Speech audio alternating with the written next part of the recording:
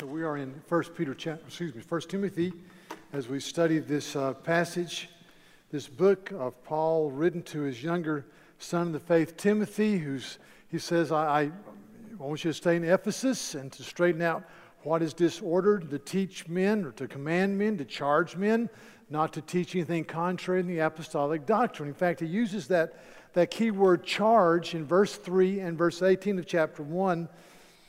He says, I stay in Ephesus so that you may charge certain persons. That's a solemn obligation, solemn pronouncement. Charge them not to teach contrary than the apostolic doctrine.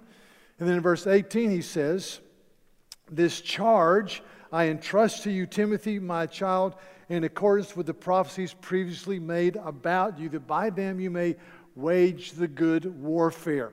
And he also uses another word that's filled with pathos and heart and passion, the word urge.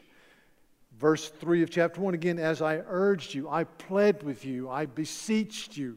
And then chapter 2, verse 1, says, first of all, then I urge that supplications and prayers and intercessions and thanksgivings be made for all people. Now why this startling, passionate appeal? Well, number one, they're surrounded by false teachers, all types of false teaching. Number two, there were certain professing Christians who had rejected faith and a good conscience, and they had made shipwreck their faith. Verse 19, he says that there are too many mentions who have rejected faith and a clear conscience, and therefore they've made shipwreck their faith. They've walked away. They're floundering. They're rejecting. And thirdly, because eternity is at stake. There's an eternity at stake when you share the gospel, when you hold up the name of Christ. He says in chapter 4 and verse 16, he says, keep a close watch on yourself, Timothy, and on your teaching. Continue or persist in this, because if you do, you will save both yourself and your hearers. Eternity is at stake. Chapter 4, verse 8, eternity is at stake. He says that bodily training is of some value, but godliness holds value for the present life and also for the life to come. Eternity is at stake. Chapter 6, verse 17, as for the rich in this present age, I charge them, there's that word again, charge them not to be haughty, nor to set their hopes on the uncertainty of riches, but on God, who richly provides us with everything to enjoy. They are to do good and to be rich in good works and to be generous and ready to share, thus storing up treasure for themselves as a good foundation for the future, so that they may take hold of that which is truly life. The eternity is at stake. And he's speaking to a culture that believed they were looking into the void of nothingness. Blaise Pascal, the French mathematician, philosopher, died at age 39. He was a Christian. He was part of a group called the Jansenists that was a recovery of the gospel within the Catholic Church of France in the 17th century. Anyway, this is what he says about the people around him, echoing their thoughts. He says, I see those frightful spaces of the universe which surround me. This is 1650. And I find myself tied to just one corner of this vast expanse without knowing why I am put in this place rather than in another, nor why the short time which is given to me to live is assigned to me at this point in time rather than another. I see nothing but infinities on all sides which surround me as an atom and as a shadow which endures only for an instant and they return no more. All I know is that I must soon die, and what I know least is this very death which I cannot escape, the void, nothingness. And so there's a passion here. I've enjoyed watching a TV show that's been on for a few years. I'm watching on Netflix called Parenthood. If you've ever seen it, it's about a family in Berkeley, California, and it's very well done, I think. And there are 4 children, adult children, grandchildren, mom and a dad. Camille and the dad Zeke is a lovable curmudgeon. I think it deals very honestly with family issues, but there's a void of anything spiritual. Very interesting. Until the youngest son, who is a freewheeling musician that doesn't know where he's going to be tomorrow, gets married, and he marries a woman who comes from a Christian heritage, even though his wife is not, but his mother-in-law is, and she's on him, she's on him. She says, how are you going to train your son? And he replies, I have no idea. She says, I'm talking about spiritually. She says, I have no idea. I said, did your family ever go to church? He says, no. On Sunday, during baseball season, though, we went to baseball games as a family. She said, so baseball was your church? And he said, I guess. And she went, oh, my soul. So 2 episodes later, he's sitting at the table with his mom and dad. They have great conversation. It's a great family, really, as far as communication. And he says to them, he says, Mom and Dad, why did you never talk to me about anything spiritual? We never talked about our purpose in living, where we're going to go when we die. We've never talked about that. And his mom says, well, I just wanted you to find that on your own. And he said, really? He says, yeah. She said, well, did you ever do anything spiritual, Mom and Dad? I said, yeah, we went through a spiritual phase. We tried a little bit of this and a little bit of that. We were in a Buddhist ashram for a while. He says, you were Buddhist? And they said, yeah, it didn't work, so we left. And then he said, and we decided to make the family the center of our existence, not any type of religion. And he says, really? He said, yeah. And then his dad finally blurted out, but we gave you baseball. And the son says, thanks, Dad. And it pans out. Now, I think that's the way a lot of people live. You substitute. There's a void, though, in your heart that can only be filled by the reality of Christ. And so Paul is passionate because there's heresy. He's passionate because eternity's at stake. And he's passionate because he wants the church to go forward. And so really, we come to this place in our study of 1 Timothy chapter 1, or chapter 2, verse 1, and where Paul starts talking about how to invigorate, energize the church to go forward. He's laid the foundation, and now he's talking about the next few chapters, how to energize, organize, and revitalize the church to go forward in faith. And so he says, chapter 2, verse 1, first of all, right out of the gate. First of all, I say to you to be people of prayer.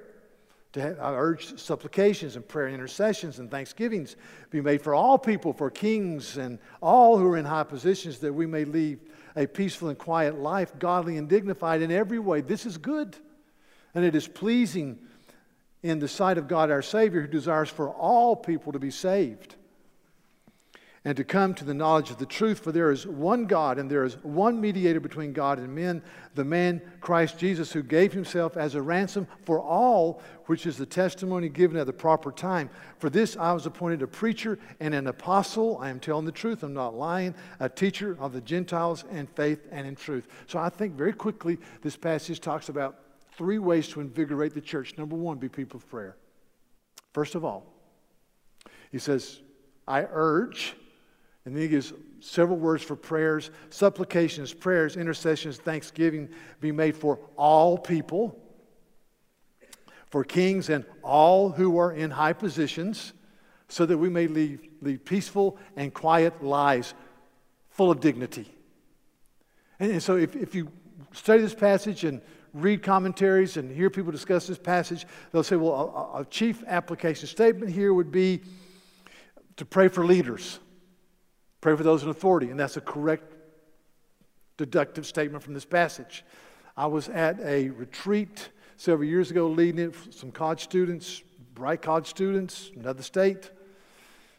At supper, we're talking about government, but 7 of us in a supper table, the government, looking at Romans 13 and 1 Peter 2 and the role of government. And I said, well, just let me ask you this, and they're from different states. I said, who are your U.S. senators? I said, I'll give you a hint. There are 2 from your state. Okay? That's the hint. And they sat there, and out of 7, 3 could name their senators. The rest got 1. I said, well, now that we're on a roll, who's the vice president of the United States? Out of 7, 3 or 4 knew. I thought, guys, this is bad.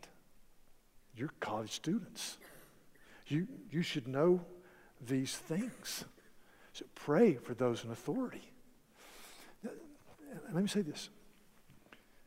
Paul writes, pray for those in authority, including kings. At the time of this writing, the time of this letter, the man who was the head of the Roman Empire was a man named Nero. He was a bad dude, a real bad dude. In fact, he wanted to have a vast building project in Rome. He was landlocked. And so we believe that Nero and some of his henchmen set fire to a part of Rome that he wanted to reclaim, burned it out, and then he built his palatial dwellings. And of course, the rumor is, the apocryphal story maybe, is that Nero fiddled while Rome burned.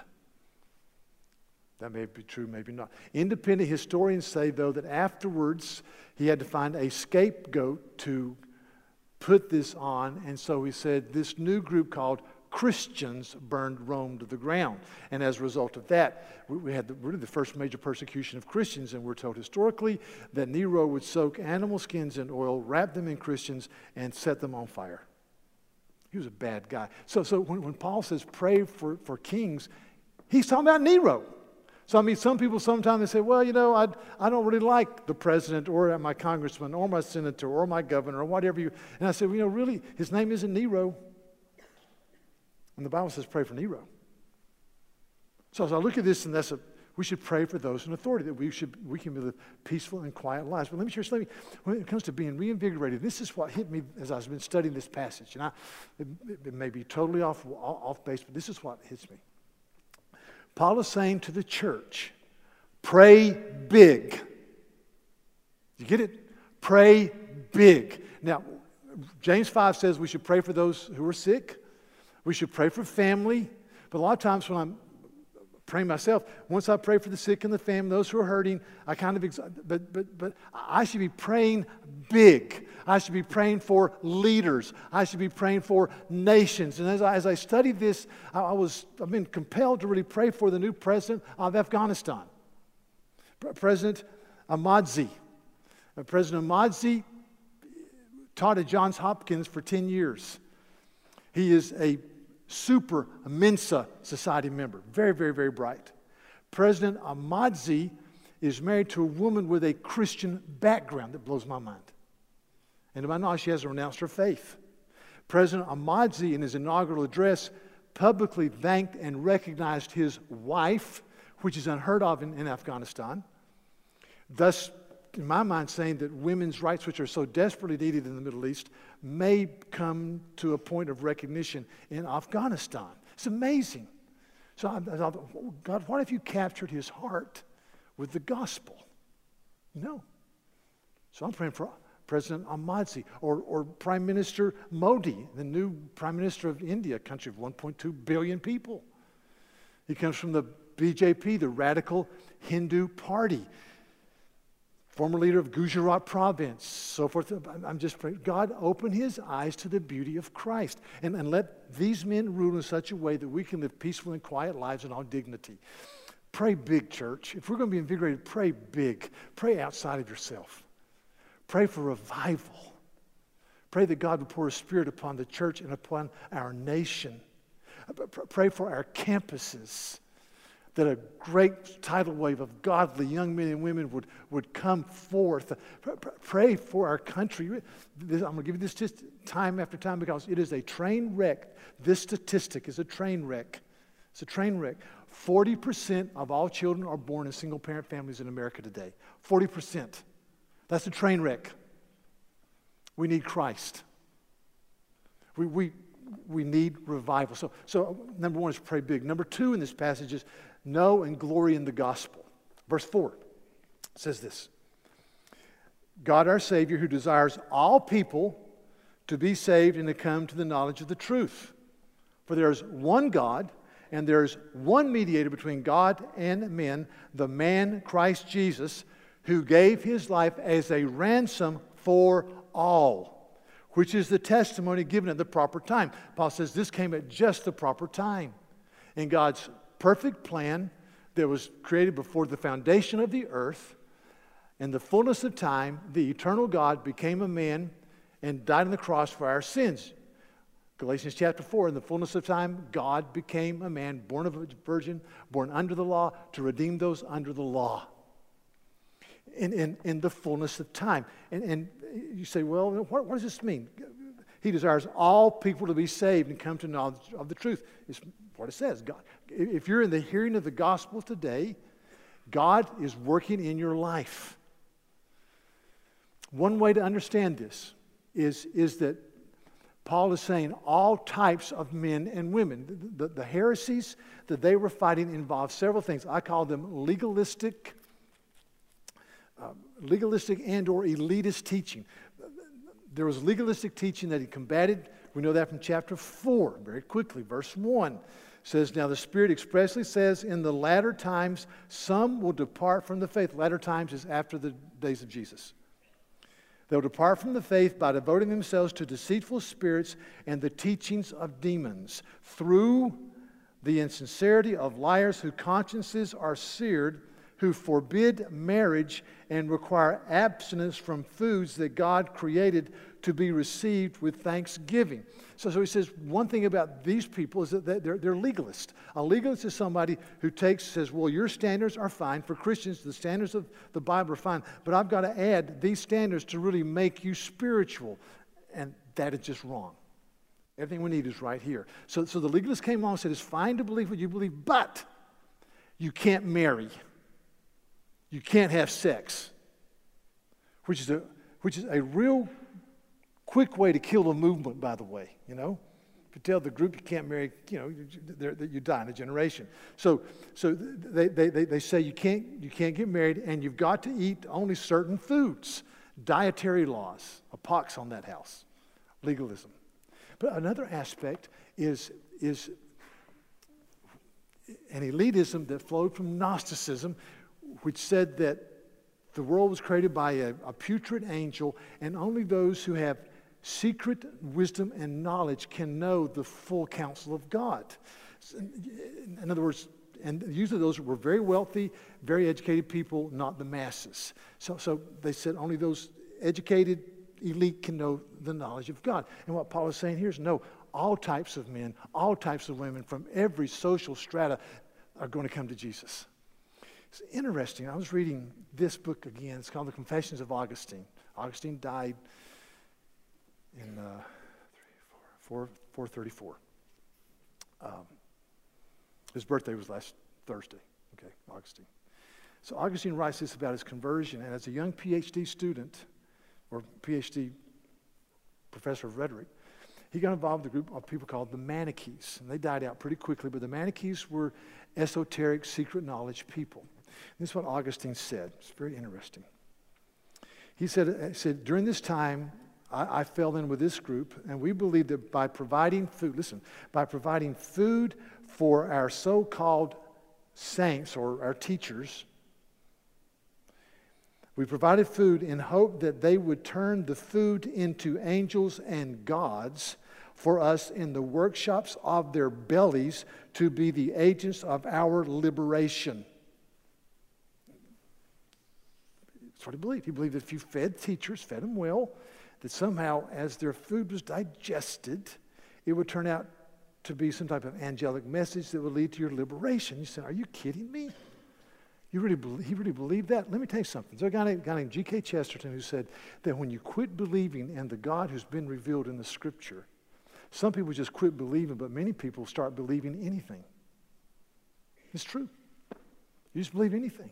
I mean, you say, well, have you just Google Scientology today and read what they believe? It is absolutely bizarre. And there's some very bright people who believe that. Remember years ago, the UF cult in California? Many educated, very educated people bought into that thing, and there was mass suicide. See, it's not that when you quit believing the truth or don't believe the truth, it's not that you don't believe necessarily, it's that you just believe anything. And so what I'm saying is he fighting this type of thinking, and he thunders out, says, church, hear this, there is one God, and there's one mediator between God and man, the man Jesus Christ, who gave his life as a ransom for our sins. A mediator. Over here is sinful God. Over here is man, made in the image of God. But there is a chasm here that can never be crossed except by the work of Christ. Christ is our mediator. He's made a way for us to come into the presence of the triune God by his death upon the cross. I'll show you this. A survey recently was done by Lifeway Publishers out of the Southern Baptist Convention and R.C. Sproul's Ligonier Ministry. And they asked various questions. I'm just going to give you two of them today. One question or statement was this: yes or no. People must contribute their own effort for personal salvation.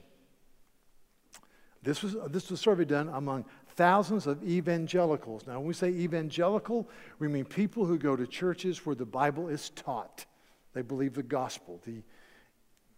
That's what evangelical means, believes the gospel. So these are people that go to churches where the Bible's taught. This isn't your person walking down the sidewalk. This is done in churches. So the question, people must contribute their own effort for their salvation.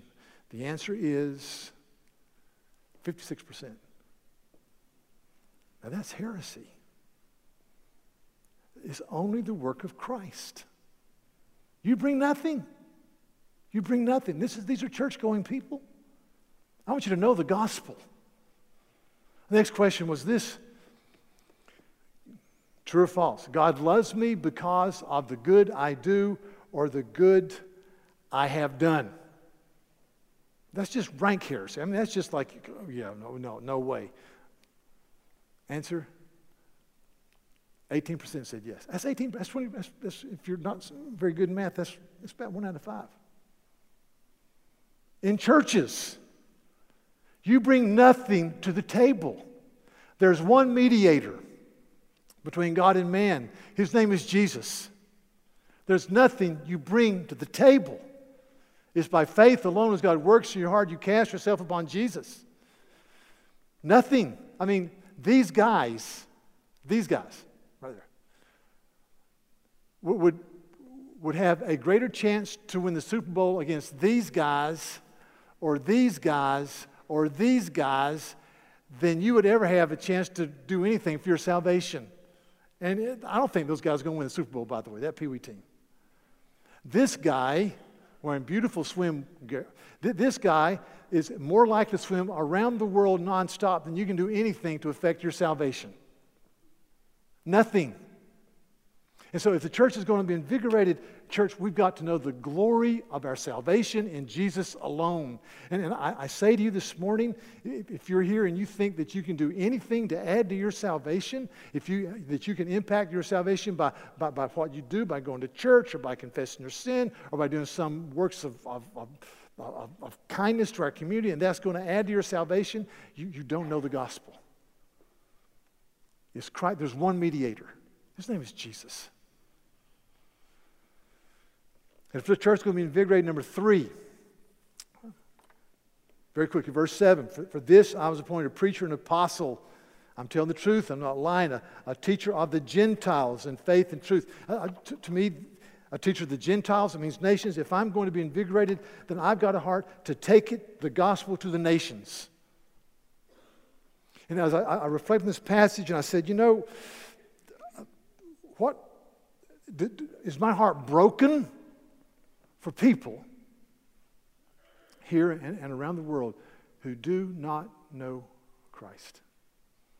And the answer is no so often. No, it's not. And that's wrong. That's sin. And I say, why? And I think, church, one reason is there's a great quote, and I don't have time to read it, by a guy named D.A. Carson in the bulletin. Read it. Please read it. And what he says is this. He says, unless the gospel is continuously held as central and as the defining point of who we are as Christians, then single issues can take over the central place. And for example, I am vehemently pro-life. I believe life is a gift from God.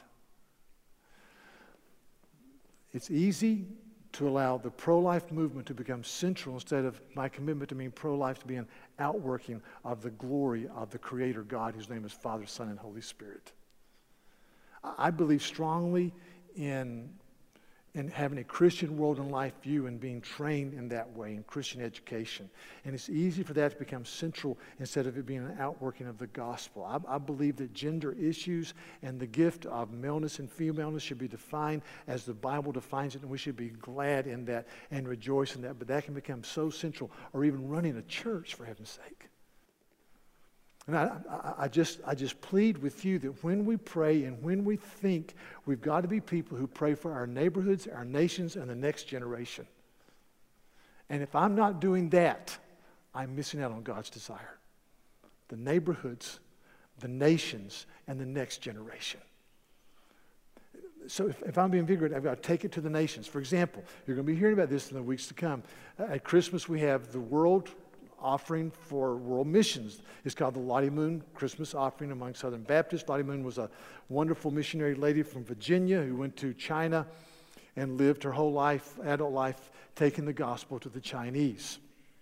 And so every Christmas we take up the Lottie Moon offering.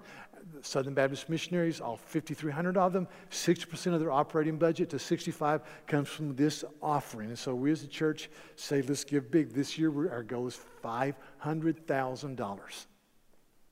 And quite honestly, you can look at the bulletin and say, well, we're $60,000 behind budget giving right now, and we're getting ready to go into a building campaign, we hope, and shouldn't we maybe pull back? No. We should not. We should challenge ourselves to pray for the neighborhoods, the nations, and the next generation, and live that way. Live that way. If I'm going to be invigorated, I've got to pray, I've got to know the gospel, and I've got to believe the gospel must go to the nations, to the neighborhoods, to the next generation.